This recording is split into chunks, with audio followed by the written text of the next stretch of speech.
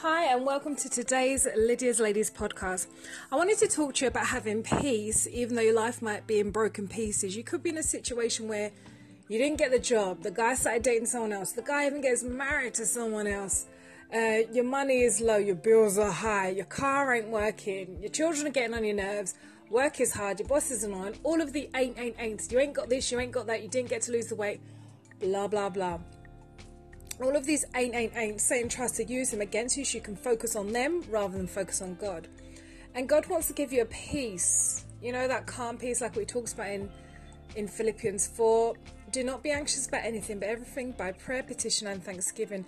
Present your requests to God, and the peace of God, which transcends all understanding, will guard your hearts and minds in Christ Jesus. And I really just want to encourage you to focus on God's word and pray so that you can have peace of mind, peace in your heart, even though your life, different parts of it might be in pieces. So never kind of give up.